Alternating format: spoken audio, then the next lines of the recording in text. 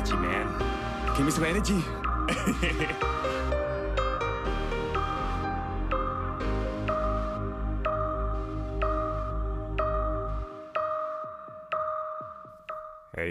Hey. Welcome to the I Am Christopher podcast, the podcast for relentless dreamers. And I've got a confession.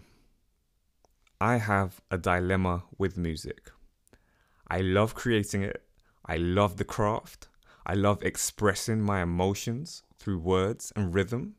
And I love marrying this with amazing instrumentation. But I do not see, maybe rightly or wrongly, a huge career in music for me.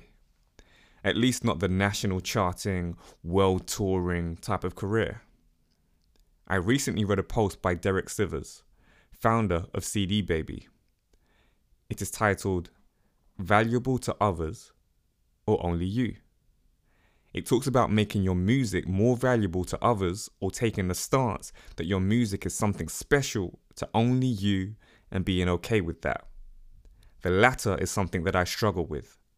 In the post, he says, when I do something that's really valuable to me, it's hard for me to imagine that it's not valuable to others. I think it really is valuable, not that it's valuable only for me. It feels like a fact, not an opinion.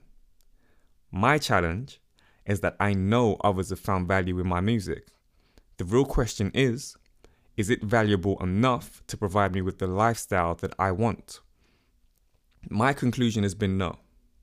There is an overload of music these days. We live in an impatient generation that wants more and more as soon as possible.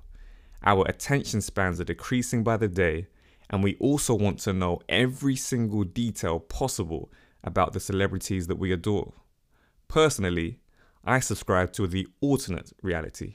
Hence, why I don't like posting status updates constantly online, craving attention, likes and follows. I feel like I'm forcing myself rather than it being natural. Plus, I don't find it very productive, if I'm being honest. I must say, there is a dopamine rush that we receive from likes and follows, which results in the addiction. But that's a topic for another day.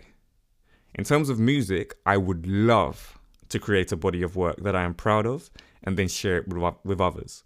But is there any point of creating it if there is no one to listen to it? Why not? I'm not creating music for money or fame. I'm creating it out of love. If there is a small amount of dedicated people that really appreciate it, that's enough for me. I can promote it on a small scale and organize an intimate show like I did in the past with the Graduate EP. I probably will always have a want for more people to hear my creations, if I'm being completely honest, but it's not a necessity and I can't let that stop me from doing the things that I love doing. I think this is an important thing for people to think about when considering their own passions. Cal Newport, in So Good They Can't Ignore You, talks about the intersection between passion, skill, and the market need. Talent and ambition is just not enough.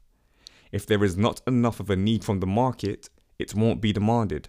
In addition, maybe there is a need, but an unwillingness to pay for what is needed. If you want to live a particular lifestyle, however, you need to take all of these things into consideration when making a career choice. Maybe your passion projects won't fulfill you with the lifestyle that you want, but it doesn't mean you should stop doing it, right?